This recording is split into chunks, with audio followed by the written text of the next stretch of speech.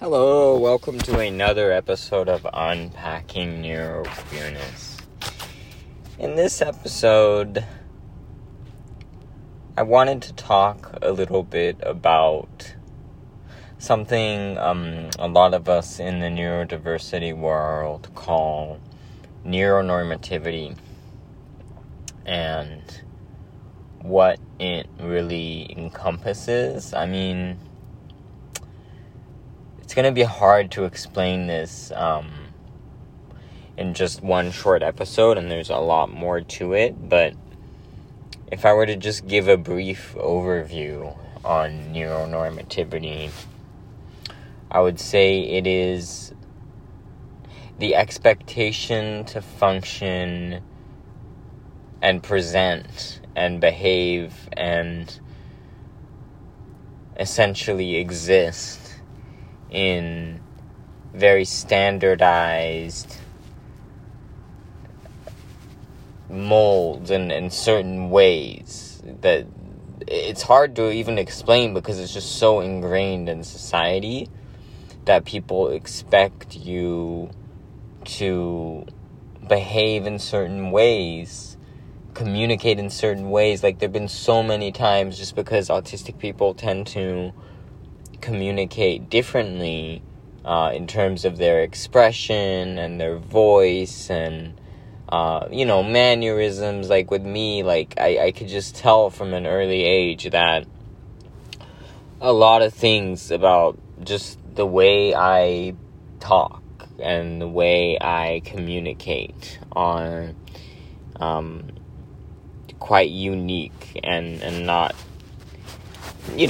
like most people tend to talk or communicate. And so many times throughout my life, I'll say something to someone, and I know I can tell right away that, not always, but a lot of times, they'll be kind of put off by the way I'm saying something, just because I'm maybe saying it in a more monotone way, which is a common thing, or I'm just expressing myself differently, like the timing of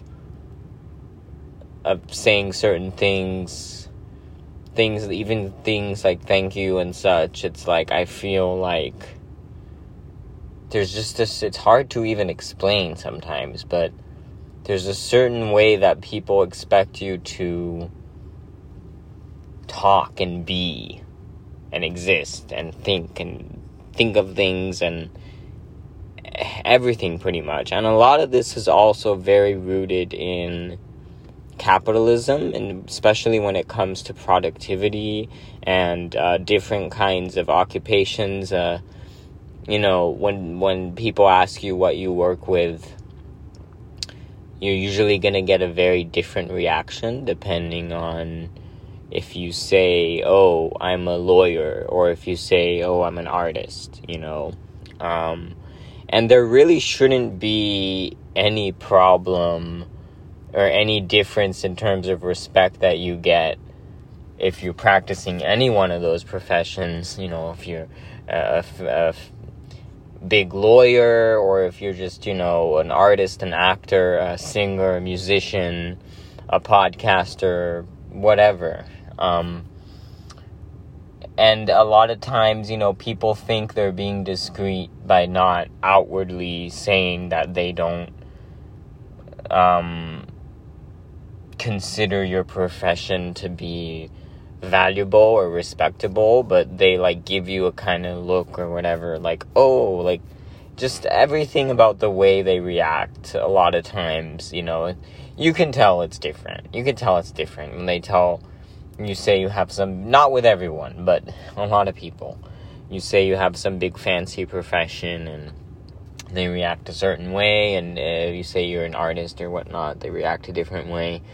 But of course, I've learned with time, what's really important is to not really care about what people think in general about that stuff. But it's very interesting to observe this, and it's very sad because a lot of times I feel like autistic people, neurodivergent people in general, even get, particularly myself, it has happened a lot to me, we get misinterpreted, misjudged, a lot of times even ostracized or bullied, because we present in these different ways, and we're seen as weird or more vulnerable to bullying or being taken advantage of or such. So there's a lot of that as well. Anyways, there's a lot more to unpack with that, and perhaps I could do that in a future guest episode, and I'll have more of those coming up as well. But I just wanted to hop on briefly to talk just briefly about that. So I hope you enjoyed this episode. Thank you for listening, and I'll see you next time.